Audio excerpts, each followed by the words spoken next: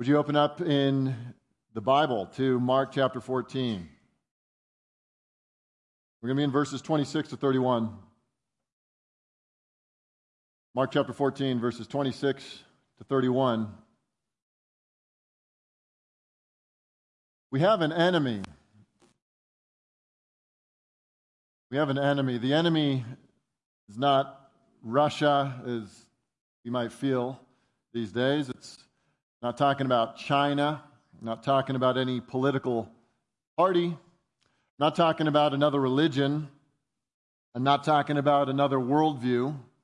I'm not talking about the encroaching secularism in our society. I'm not talking about terrorists. I'm not talking about atheists. I'm not even talking about demons or devils or Satan himself. What I'm talking about is something different. But it is anti-God. And it is anti-truth. And it is anti-gospel. Anti-Christ. It's something that exists to dethrone God. To erase His Word. It's something that will stab backs and betray friends. It'll tear apart churches. It'll rupture fellowship. It's threatening. It's dangerous. You could even say it puts us in danger of hellfire itself. I'm not talking about anything out there. I'm actually talking about something that's in this room this very morning. Even further than that, I'll go and I'll say that it's in your own heart this very moment.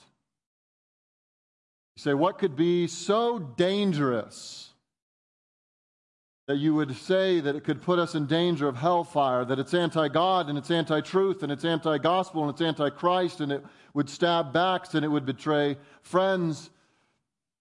What could possibly be that dangerous? And I don't think it could be in me. Well, it is. And it's called pride. Pride. One Puritan said that humility makes men angels, and pride makes angels devils. If it makes angels devils, just imagine what it does to us, men and women made in the image of God. If we're being honest, we must face the fact that there's a devilry in all of us. And the particularly insidious nature of this particular sin is that it's so invisible. The people who are most prideful are the least aware. Pride is like an invisibility cloak. The more you wear it, the harder it is to see. It's a shapeshifter. You see, your pride could make you religious, or it could make you rebellious. Your pride could make you want to be a star in the movies, or it could make you want to go to the church and minister. Your pride could turn you into a theologian or a thief. Pride is a shape-shifting reality. It doesn't always look the same in every person. And sometimes our very acts of pride, because of the way they look, can be affirmed and encouraged by the people around us. Invisible in so many ways. The question is not, are you in danger of pride? The question is not whether you have pride in your heart. The question is, are you leaving the cancer of pride untreated? How are you dealing with pride? I wonder if you're aware of areas in your life that you are prideful, that you are self-reliant, not Christ-reliant, that you think more highly about yourself than you ought to think. Our text this morning, we're going to see a demonstration of human pride. We're going to see it in one of the most prominent disciples, Peter himself, and I do think that as we look at this, we're going to see a little bit of Peter in all of us. Let me give you a little bit of the background. So we're there in Mark chapter 14. Hopefully you have your Bible open. It'll be so much easier for you to follow along and learn from the text of God's Word. You'll be able to see that what I'm trying to explain is not from my own mind or opinion, but this is what God's Word reveals. I want to give you the context of this section. This is the last week of Jesus' life. We've been discussing this for now several months. In chapter 14, he has repeatedly been telling his disciples that death is just around the corner. In fact, all of chapter 14 essentially has been about Jesus' impending doom. In chapter 14, verses 1 and 2, you can look and see that there the religious elites resolved to kill Jesus by stealth. We saw just after that the section where the woman anoints Jesus with this precious ointment, and Jesus says, hey, she may not have known it, but she was doing it for my burial, again bringing the attention to his coming death. We get the section right after that in verses 10 and 11 that Jesus is going to be betrayed by Judas. Just after that, we get the idea that Jesus is going to be betrayed. One of you will betray me, he says. If the Son of Man will die because he'll be betrayed, he'll be handed over to the Romans. And then he institutes the Lord's Supper there in verses 22 to 25, which of course is all about his death. He holds up a piece of bread. This is going to be my body broken for you. This is going to be my blood poured out for you. It's all about his death. In other words, I want you to see that the context of this section of Scripture is that Jesus is repeatedly pointing to his impending death. He's about to die. His disciples have had the hardest time grasping this. They've just really not got it. From the very beginning in chapter 8, when he began telling them, I'm going to die, I'm going to die, I'm going to die, they have been resisting him. Peter in particular has not been able to swallow the fact that his own Messiah, the one that he's trusted and begun to follow, will die. He resists it. He even rebukes Jesus, telling him, no, you can't go do that. You can't die. You're supposed to set up a kingdom. And Jesus is continually telling them, I will die. Well, it's gotten to a fever pitch at this point in the gospel. I'm going to die. Everything he's been doing this night has been reminding them of his death. It's just around the corner. In other words, get a feel of the atmosphere of this text. It'll help you understand it better.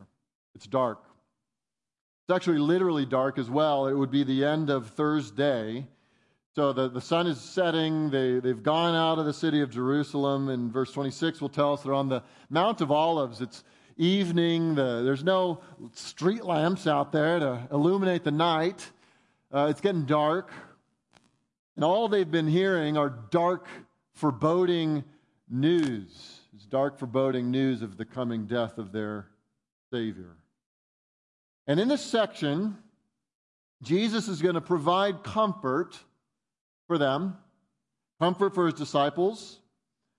But we're also going to see in response to Jesus' offer of comfort is protest because of pride. I'm going to break up the section, this 26 to 31 section, into two headings. One, we're going to see Jesus' comfort, and two, we're going to see Peter's protest. So you know where we're going. Each of our headings have 3 subpoints. All right? Note takers? 3 subpoints. 2 big headings, 3 subpoints for each. First, let's read the text. Verse 26. And when they had sung a hymn, they went out to the Mount of Olives. And Jesus said to them, you will all fall away, for it is written, will strike the shepherd, the sheep will be scattered. But after I am raised up, I will go before you to Galilee. Peter said to him, even though they all fall away, I will not. And Jesus said to him, truly, I tell you, this very night, before the rooster crows twice, you will deny me 3 times. But he said emphatically, if I must die with you, I will not deny you. And they all said the same. Let's begin with the first part of the section, Jesus' comfort. We're going to see that he comforts them in 3 ways. 1, that he leads them in a song. 2, that he predicts their future failure. And 3, that he also predicts their future restoration. Let's look at the text. First, that he leads them in a song.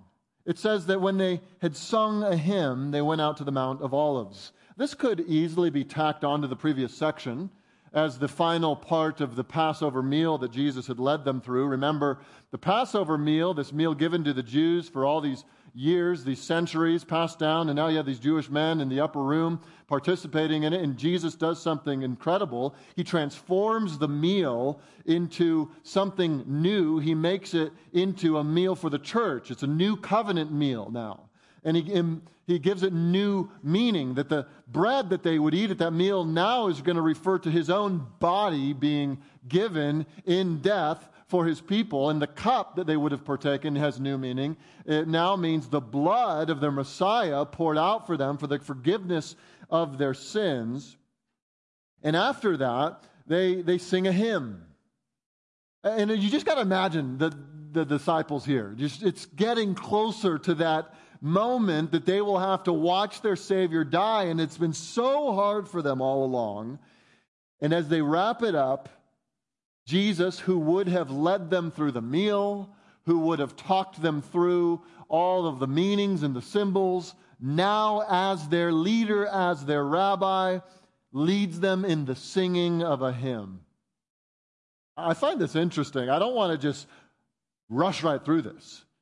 I mean, how many of us rush right through this little detail that Jesus and the disciples, in one of the darkest moments of their lives, they sing a hymn.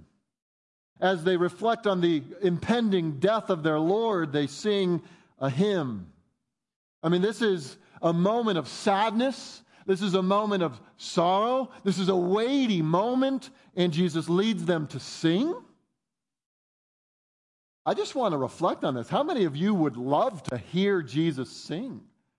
I mean, wouldn't it be incredible to be there in that upper room and to hear the song of our Savior as he leads them and he invites them to sing with him? I want to observe something, and I'm going to say that this is the main point of the text, but I think it's worth pointing out because we in the American church have adopted a kind of odd approach to singing, especially in churches, that we think that worship is evaluated by the emotional enthusiasm of the people participating. And that the songs, therefore, that we sing and the services that we create have to aim at creating a sort of emotional response. And then we use the metrics to evaluate worship. We say, well, if there were hands raised, if there were eyes closed, if there were hands clapping, that means it was effective. Now listen, I'm all for hands raised, eyes closed, and hands clapping. I'm going to Uganda next week, and I'm going to be in their church. I'm sure I'm going to see a lot of that. I'm going to be the odd man out if I don't. All right? I think that is an appropriate way to express yourself. If that's what you want to do, amen, go and do it. Don't bring a distraction to yourself, or don't lead us all to think about you. Let's all think about Christ, but let's worship the Lord that way. But the problem becomes when we start crafting our services around an experience, around emotions, around feelings. And so often people come into American church services and the songs are all happy and go lucky and chipper. And the question we got to ask is, well, what do you sing when you're miserable? I'm serious. What do you sing when you're sad? What do you sing when you just heard your Savior's about to die? What do you sing when your Savior just told you that one of you is going to betray him? How do you sing in the low moments? How do you sing when you're a tortured soul? So often we craft our worship services in such a way that there's no way to process the things we're going through, the real, hard, tragic things in life, because we don't have songs that have the language to express pain. And when you come in, it's almost like we're trying to convince everyone that Christianity is just happy all the time. Just always happy. And all the songs we do are happy. What do you do? How do you sing in a situation like this? You realize that God has given us a worship book already called the Psalms? And you know that half the Psalms are laments? They are written by people who in that moment are unhappy, tormented, miserable. And in their misery and in their agony, what are they doing? They're looking to God. Church, we need to have songs that teach us how to process grief and tragedy and pain. And Jesus, in this moment, is leading the disciples to worship in the middle of this dark moment. We can be instructed by this. Jesus leads them in song in the middle of their sorrow. By the way, this is why we sing songs like, I asked the Lord that I might grow. You can recall that song. You might sing and think, what are we singing about? It's a lament. It's a reminder of the pain that God often brings into our lives to humble us so that we might learn to trust in Him. This is why we sing songs like, Afflicted Saint, to Christ draw near. This is why we sing songs like, Lord, from sorrows deep I call. Because we need language. We need to learn how to process grief and pain and agony and sorrow. And the songs that we are to sing in church are not just meant to be all victory. Victory is sure. Victory is guaranteed. But life is hard. And we need to learn to process that. And I think Jesus demonstrates this reality by teaching His disciples to sing.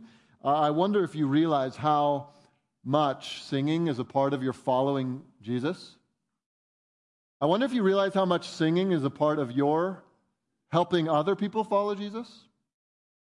That your singing is something God has called us to? There's some people who, they're okay with showing up to church after the songs because, I don't need the sing-songy stuff. I want the meat. Like, I want a sermon. I want the text. I want good theology. But that songy stuff, I don't really need that. I'm going to show up to church, half hour late. I'll come in after that stuff because that stuff's not really for me. I just want to tell you, if that's been your mindset, I would encourage you to think that that would be standing in opposition to what Jesus is doing here. It would be standing in opposition to what the church has done historically throughout the ages. Friends, it would be standing in opposition to God Himself, who calls His people to sing all throughout the Scriptures. Jesus provides comfort in this dark moment by leading them in a hymn. That's not all He does. He begins to tell them their future failure. He begins to predict the future, and He doesn't leave out the bad details. Hey, you're going to fail. Look at this in verse 27. Verse 27, and Jesus said to them, after they had sung this hymn, and they're out at the Mount of Olives now, it says, you will all fall away. For it's written, I will strike the shepherd and the sheep will be scattered. He tells them they're all going to scandalizo, is the Greek word. It's where we get the idea of scandal. You're all going to fall into this big scandal. You're going to fall away. It's a really powerful word. It is often used to describe complete apostasy. People who deny the Lord Jesus and walk away from Him entirely, they're going to experience a temporary apostasy here. They're going to fall away from Christ. They're going to scandalize Christ, fall away from Him. They're going to abandon Him. At the moment that they are tested, their loyalty will be found wanting. He quotes Zechariah 13:7. Look there in the text. Jesus said to them, you'll all fall away, for it is written. He actually cites an Old Testament passage, an old prophecy that is describing the Messiah's death and what happens and the circumstances around it. I will strike the shepherd, I referring to God the Father, the shepherd referring to the Messiah, and the sheep referring to the Messiah's followers. God the Father will strike His Messiah, and the sheep who follow the Messiah will scatter. Jesus seems to be having a thought about Zechariah a lot in this last portion of Mark, as if he was meditating on it, and he was reflecting on this particular verse, that when he is stricken, that his people, his followers, his disciples will abandon him. They're going to fail him. The previous section, Jesus said, one of you will betray me. And they all went, is it I? Is it I? Is it I? And they all took turns going around the table. Is it going to be me? Now Jesus says, all of you are going to fall away. There will be one who betrays me. and hands me over. And that'll be Judas, as you know. But all of you are going to abandon me in the time of testing. None of you will prove to be loyal when it counts. They're going to fall away. I want to just pause and reflect on what he's saying here. Look at that passage. Just stare at it for a moment. There in your Bible, you see it? I will strike the shepherd. I, referring to God, will strike the shepherd, referring to Jesus. You know, there are some people who read verses like this and they go, divine child abuse. Heard that one? Father crushing the Son on the cross? No, that makes God a moral monster. He couldn't do that, which of course betrays a complete misunderstanding of the gospel. The reason I want you to pause and look at this is because those few words are at the very heart of the gospel. That God the Father voluntarily sends His Son, and the Son voluntarily goes. Why? That He might lay down His life, that He might be stricken by His own Father. Why? So that we, who deserve to be stricken for our sins, can be forgiven. Isn't this glorious? This is the gospel. You are guilty before a holy God. And God, because He is good, must punish your sin. But God has provided a way of salvation for you, in that He will enter His own creation in the person of Jesus Christ, and He will come, and He will take on Himself all the guilt of all the sin of all His people who would ever believe. They are put on Him, the burden and the guilt and the filth and the shame of sin on Christ. And the Father strikes the Son. Why? So you don't have to be stricken. Substitutionary atonement, church. It is beautiful, it is glorious, and it is your only hope. Because you will stand before the living God. And you will face Him on the day of judgment. And you will not be able to face Him in your own righteousness. You have none. No one does. No one has a righteousness that will enable him to stand the judgment. You need a substitute. You need someone to pay for your sins. You need a righteousness that's not your own. And that is what Jesus has come to do, to bear your sin and to suffer for it so that you, in trusting Him, will not have to pay for your sin. And then Jesus turns around and He gives you His free gift of righteousness so that you are justified forever.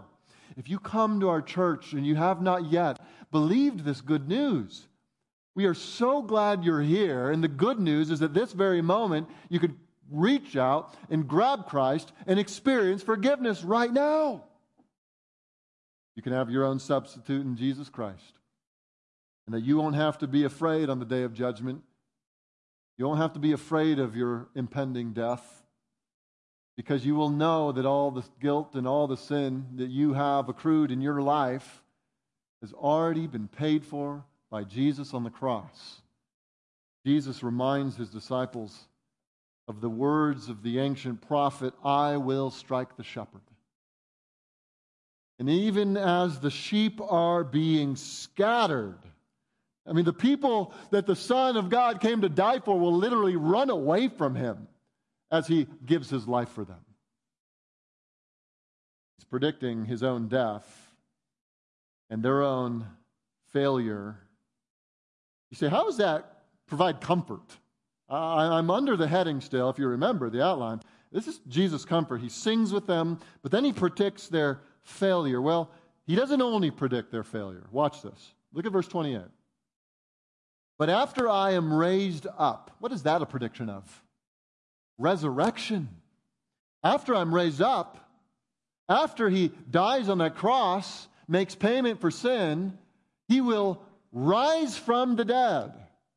Jesus rose from the dead. This is a historical fact. This is what he did. He knew that he would do this before he died. He just tells them like it's a foregone conclusion. I'm going to be raised, after I raised up. I'm going to take my life up again. I'm going to vindicate all my claims, all the things that I've said. You'll know to be true because I will rise from the dead. And then he goes on to say, after I'm raised from the dead, I'll go before you to Galilee. It's as if Jesus is opening up his playbook for the disciples.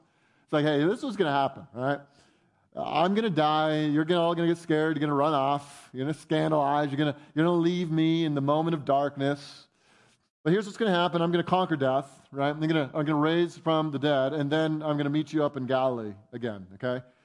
And he's just speaking of the future. Jesus' knowledge of the future is as good as our knowledge of right now. I mean, what's happening around us, and we see with our two eyes, Jesus could see the future with equal clarity. He knows exactly what is going to happen. He's going to die. He's going to see his disciples abandon him. He's going to rise from the dead. And then after he does that, he's going to meet them in Galilee, and he's going to restore them. And what's interesting about his mention of Galilee is that Galilee's home to these guys, right? Jerusalem is the place where they traveled to, and it's where Jesus is going to end his life on that cross. But Galilee has always been home, and he's basically saying, I'm going to meet you back at home. Like after this is all done, I'll see you at home. We'll regather, regroup in Galilee. It's as if Jesus is saying, it's not over. Like, I'm going to die, and we're going to suffer, and you're going to leave, and that's all going to happen. But we'll see you again in Galilee. We're going to regroup. And sure enough, what happens? Chapter 14, verse 50, all the disciples fall away. Look at that. It's right there in your verse. You can just look over at the next section. They all left him and fled. Chapter 15, verse 37, Jesus does die on the cross. Chapter 16, verses 1 to 8, he does rise from the dead. In chapter 28 of the book of Matthew, they meet him again where? In Galilee. In other words, it happens exactly how Jesus said it would happen. He's comforting the disciples by saying, look, I know exactly what's going to happen. I'm in complete control over this situation. My death is not an accident. This is completely part of God's plan. And your failure is not some unforeseen thing that's going to throw me off. I know exactly what's going to happen. You're going to abandon me, and we're going to regroup in Galilee, and we're going to be prepared for a worldwide mission. It's all going to be okay. I mean, doesn't this demonstrate the divine nature of our Savior? I say this at the risk of being repetitive, but it's repetitive in Mark. Because what you see, like, section after section after section, is that Jesus is doing things that only God could do. And every time he speaks of the future with absolute certainty, and then what he declares will happen actually happens, you know what he's doing? He's operating as the divine Savior. He's demonstrating his divinity. Following Jesus, is not following some good moral teacher merely. It's following the living God. When you say you're following Jesus, this is what following God is. It is entrusting your life to a God who is so astoundingly merciful that he came to us in the person of Christ. He knows the future. He knows you. He knows what you'll do. He knows what will happen to you. He knows how it will all end. Isn't that amazing in bolstering our faith in him? It should cause our faith and trust to soar because of who he is. But also, I want you to consider this about Jesus, just as we kind of finish up the section about Jesus' comfort. I find so much comfort considering Jesus' mercy in this section.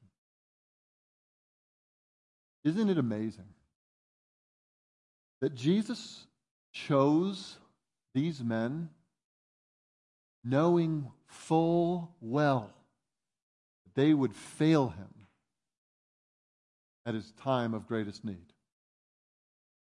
He knew that they would do that. He's predicting it. He saw it coming. He's not surprised. Jesus called them to himself anyway, knowing that they were sinners, knowing that they would mess up. He loved them. He devoted himself to them. He dies for them. Is this because they've deserved it? No. It's because he is love incarnate. The disciples don't act a certain way to draw love out of the heart of the Savior. Follow this. They don't need to act a certain way to draw love out of the Savior. Jesus loves because He is love. He's not requiring you to perform before He loves you. He chose them knowing their failures, knowing their sins, knowing they would mess up, knowing their missteps. There's a scene in one of my favorite movies where William Wallace, what movie? Braveheart, right? William Wallace, he's in this critical battle, but his ally betrays him. The ally turns on him, and the ally is wearing this metal helmet, so William Wallace doesn't know who it is, and he gets knocked down, and William Wallace is lying there like he's dead, and the man comes up to him with his helmet, and just in that moment, Wallace jumps up and rips off the helmet, and in that moment, he sees the face of his betrayer and realizes that it was his friend. And the moment in the movie is just fantastic because it shows you the emotional response of the guy being betrayed, of Wallace as he's betrayed. And you just see it in his face. He's not so much angry as he is gutted by it. Just broken. He's sad that it would be a friend that would betray him. I think of that moment of betrayal and sadness. I think of Jesus and I go, you know what? Jesus never surprised by my betrayals. I never caught him off guard. He never looked at me and said, "What? You?" He didn't go, "Oh my goodness, I died for all your past sins, but all these future sins, man, I didn't see those coming." He doesn't say, "Well, your failure quota is full today. From now on, it's judgment for you. Because I didn't anticipate all this baggage that, you kind of keep working with. I thought you were going to be done with this a long time ago." Isn't it amazing, the mercy of Christ, that He knew and He knows all your past sins, yes, all your current sins, yes, but also all your future sins. And all of those have been forgiven as well. And when the Father struck the Son, He included all your future failures in His striking. That you, Christian, do not have to pay for your sins. What a Savior. What a Savior. And so if you right now are going, "Oh man, I'm a failure. I'm a failure." You don't want to be the kind of person that's stuck in what I think is one of the saddest conditions. Just one of the saddest conditions a person can be stuck in. And that is to be feeling like a failure, to be feeling guilty, to be feeling convicted of sin, and at the same time feeling that you cannot come to Jesus because He won't take you in. That is the worst place to be. And let me tell you, if your Jesus that you've got up here in your mind says that He won't take you because of the sins you've committed, that is not Jesus. That is not the Jesus of the Scriptures. The Jesus of the Scriptures invites sinners to come.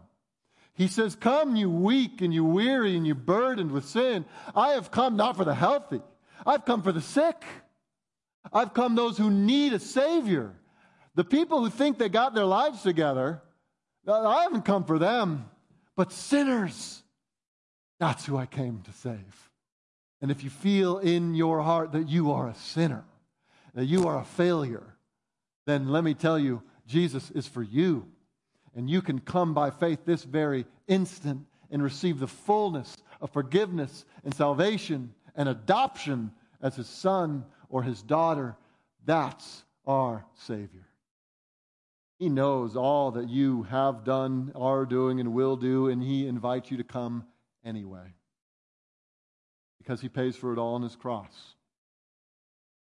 I would be so encouraged by these. I was encouraged even this week, surprised at this reality as I studied it and didn't really know what I would find going into studying it, and was encouraged at the Lord's forbearance of sinners like me.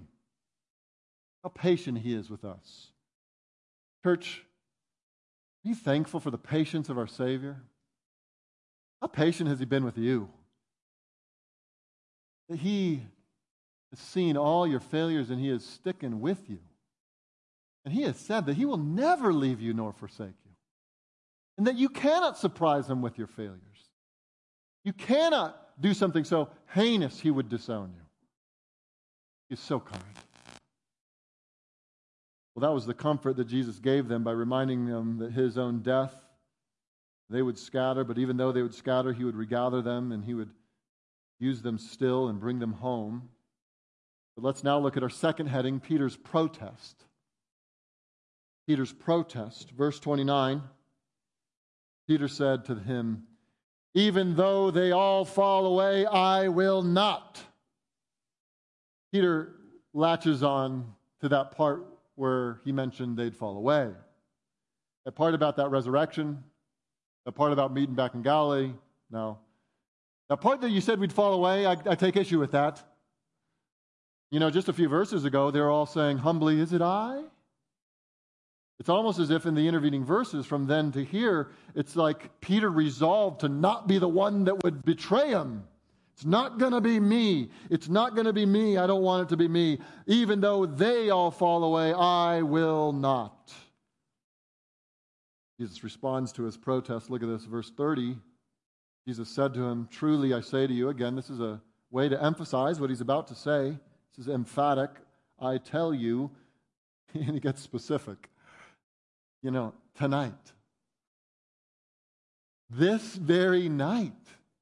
Right now, you're like super bold and courageous. A few hours, you're going to betray me.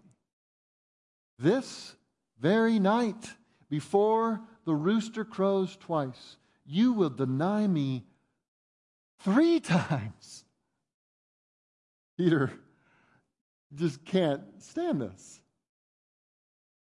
Jesus, doubles down. You are going to betray me. Let me actually tell you exactly how it will happen. But look at verse 31. But he said emphatically, that word is the only time, the Greek word here is only used here in the whole New Testament. It's translated different ways in different translations. One translation says insistently. He said insistently. One says he said vehemently. Another says he kept insisting.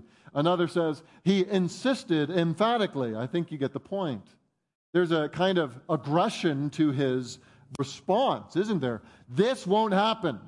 It's a word that conveys, he didn't just say this once. He's like arguing with Jesus. I won't do this. I insist I won't do this. I emphasize I won't do this. Believe me, I'm not going to do this. And look at Peter, the natural leader of the group. Look at the last little sentence there. And they all said the same. How pride trickles over into the hearts of the people around us. You see, this might be misunderstood by a first-time reader. If we think that Peter here is being bold, heroic, and courageous. But the fact that in a few verses he's going to be cowering before a schoolgirl makes us realize these are not heroic words. These are proud words. As I said at the beginning of the sermon, the pride could look like cowardice, but pride can also look like courage. And God sees the heart. And Jesus here points it out. See, Peter has a Peter in his brain that's different from the Peter in real life. You see this? The Peter in his brain, like this Peter that he has going on in his head, this Peter is valiant, courageous, bold, noble, loyal. That's the Peter up here. Peter in reality is weak, feeble, panicky, and willing to betray his own friend and Savior. Now, before we analyze Peter's pride more closely, I think what I just said about Peter is actually true of all of us. There's a you up here that's different from the you here? That you have ideas of yourself that is not aligned with reality? I say that because I know that about myself. I don't pretend to be different than you in this regard. There are ways we think of ourselves that are not true, and they're not in accordance with reality, and that we have bought hook, line, and sinker the idea that we are far better in here than we are here. We have this idea in our minds of who we are, and we are blind to the reality of who we are.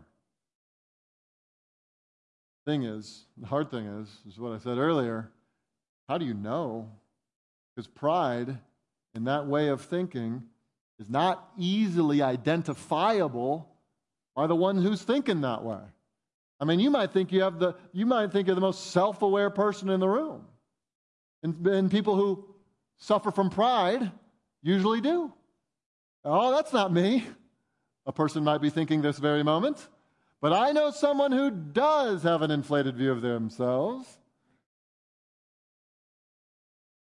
You see, we often think more highly of ourselves than we ought, and it begins to express itself in various ways.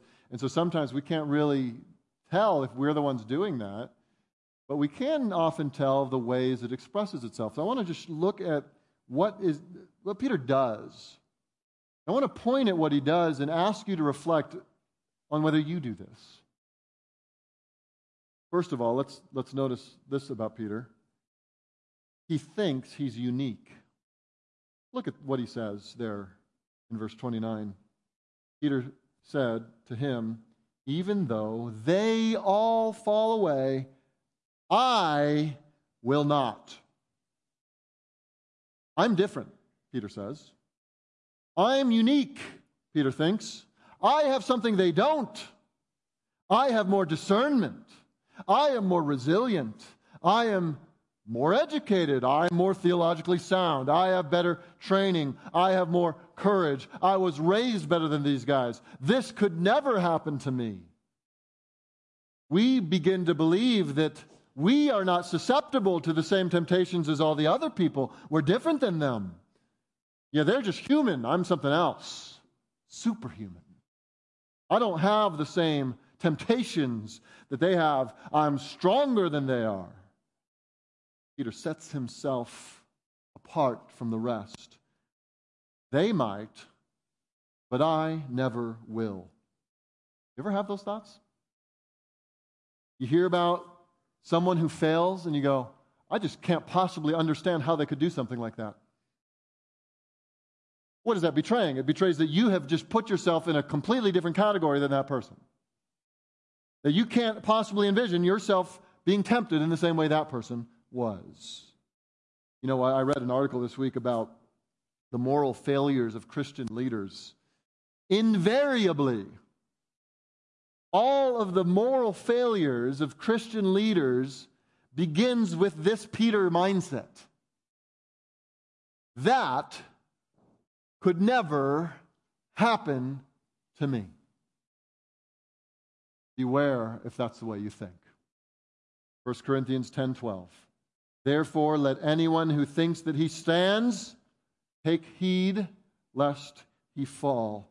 Have you convinced yourself that you are not susceptible to certain sins? Have you convinced yourself of that? And thus you don't get the appropriate accountability and help and care and compassion you need. You know, as soon as you start convincing yourself of this, that you are uniquely prepared to withstand the world's temptations, the next step is that you just cut yourself off from all of the resources God provides for you. One of the things you'll notice is you don't really need to read your Bible too much, you don't really need to pray too much, and then you certainly start cutting yourself off from the church of God because you don't really need their help either. You're unique. Look what happens next, or this kind of second element of his response. So first, he thinks he's unique. Second, he thinks they're worse. Did you notice the subtle insult that Peter jabbed in there? They might fall away. I won't. In other words, his pride has caused him to look condescendingly at all the other disciples. They might fail. They might be the ones who fall away. They are going to be the ones that abandon Jesus in his moment of need. It's not going to be me, but it might be them. They're worse. This is a sure sign that pride is going on in your heart. If you think this way, there's a check engine light on in your heart. You need to check it. Because what it means is if you think highly of yourself, the next immediate response is to think lower of everyone else, which again begins to isolate yourself from all kinds of other people. It's simply not how mature Christians think. Think of the Apostle Paul. Think of how he talked about himself. You don't ever actually hear Paul saying things like Peter just said here. I would never do such a thing. I will not deny you. What did he say? I'm the foremost of sinners. They're chief. I'm the least of the apostles. I'm a clay pot. I'm a jar of clay. Ephesians 3, verse 8. I'm the very least of all the saints. When thinking of his own ministry, who is sufficient for these things, he would say. In other words, I don't have what it takes. I'm the worst of the worst. I'm the lowest of the low. I'm a clay pot. I'm nothing special. I'm insufficient. I'm inadequate. That's how a true godly man or woman thinks. And that's what godly leadership looks like.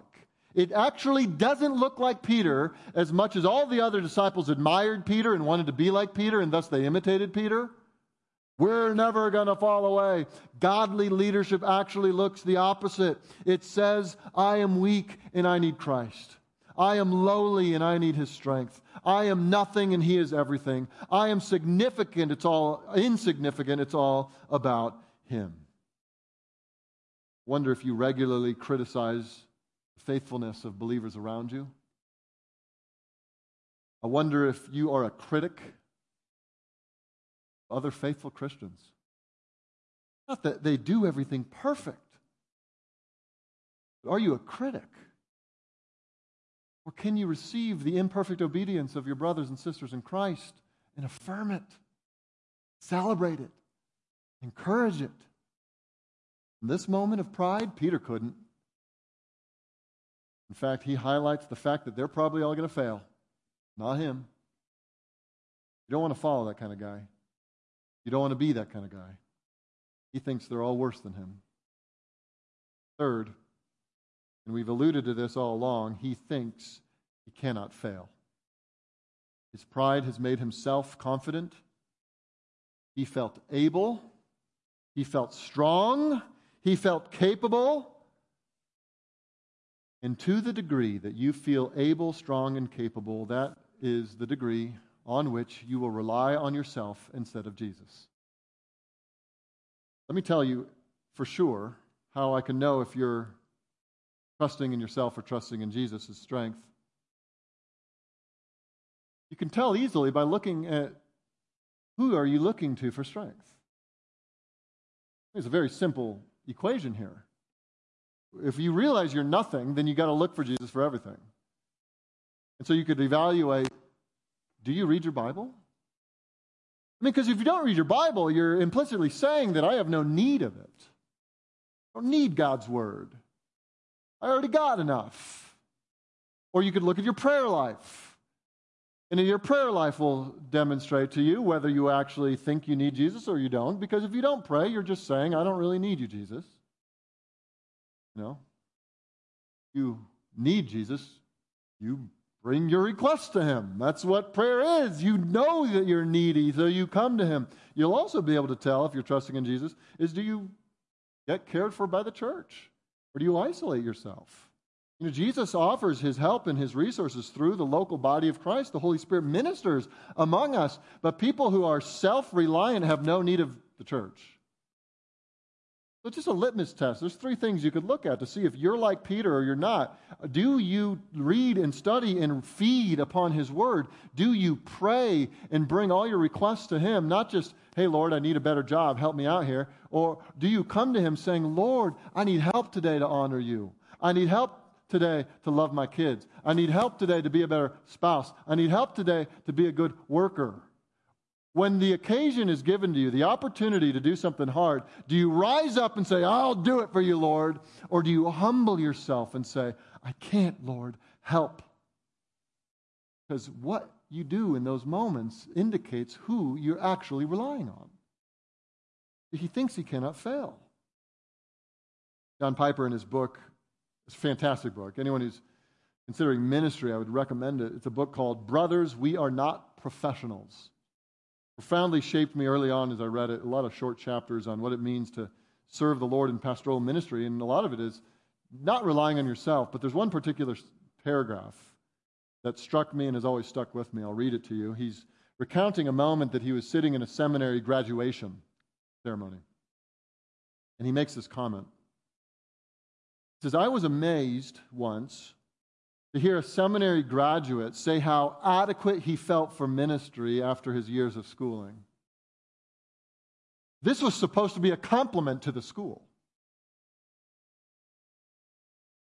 The reason this amazed me is that the greatest living theologian and missionary and pastor who ever lived cried out, who is sufficient for these things? In other words, to graduate seminary and feel adequately prepared for the weight of the ministry before you is to have no conception of the weight of the ministry before you.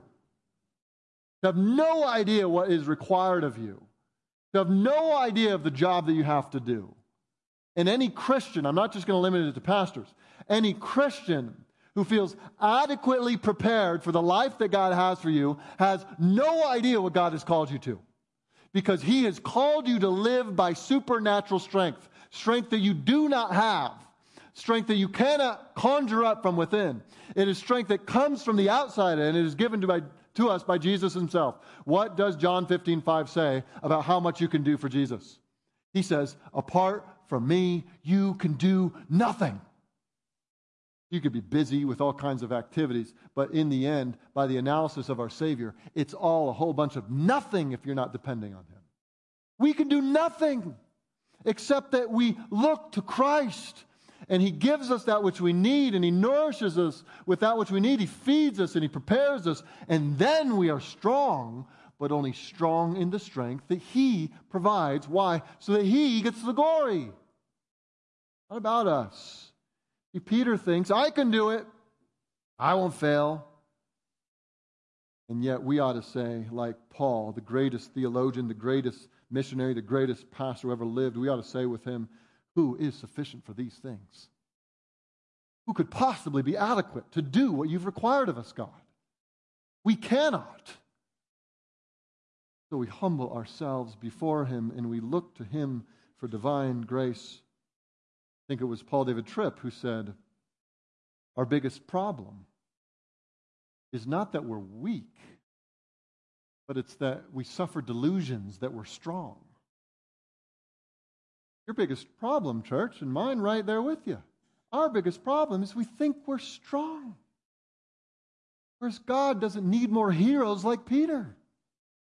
He needs men who are humble. He needs women who will depend on Him. He needs those of us to humble ourselves and admit our weakness and recognize our inability and look to Him. This is why, for Peter to be fruitful, he must fail. And he will fail. He'll fail dramatically. Exactly what Jesus said would happen, it happens. Failure is God's best classroom, isn't it? I know it hurts to be humbled. You've experienced that. I know it hurts to be humbled. I know it's painful to be embarrassed. Sins get exposed. Weakness everyone sees. But church, it is so good for us. And the Lord humbles us, and we receive it by faith. And if you're a failure right now, you feel like you're failing as a husband, or as a wife, or as a son, or as a daughter, friend or an employee or a boss, you feel the weight of failure, I would tell you, don't despair. Maybe you didn't know it, but God signed you up for a class on humility.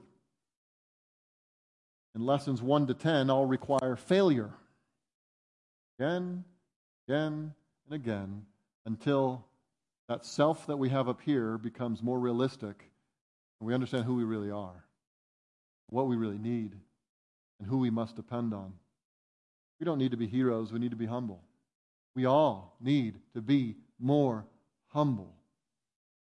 And what we'll see is insofar as we're like Peter here, on one level we all would say, man, I want to be like Peter, look at his boldness.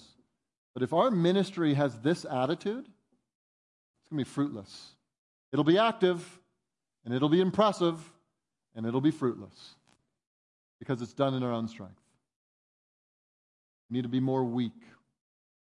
Like what A.T. Robinson said, God could not use poor instruments and feeble voices. He would make no music.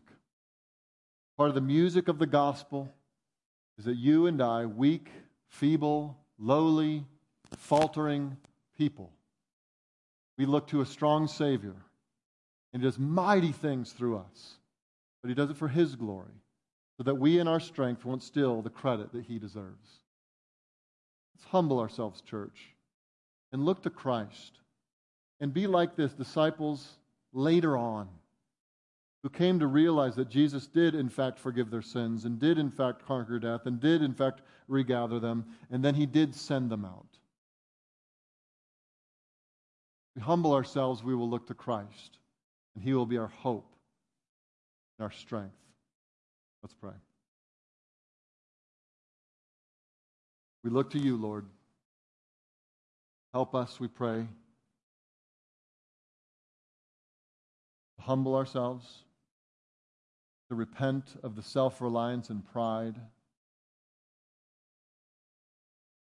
and then help us to grow in confidence because of You and what You have promised and the resources You supply.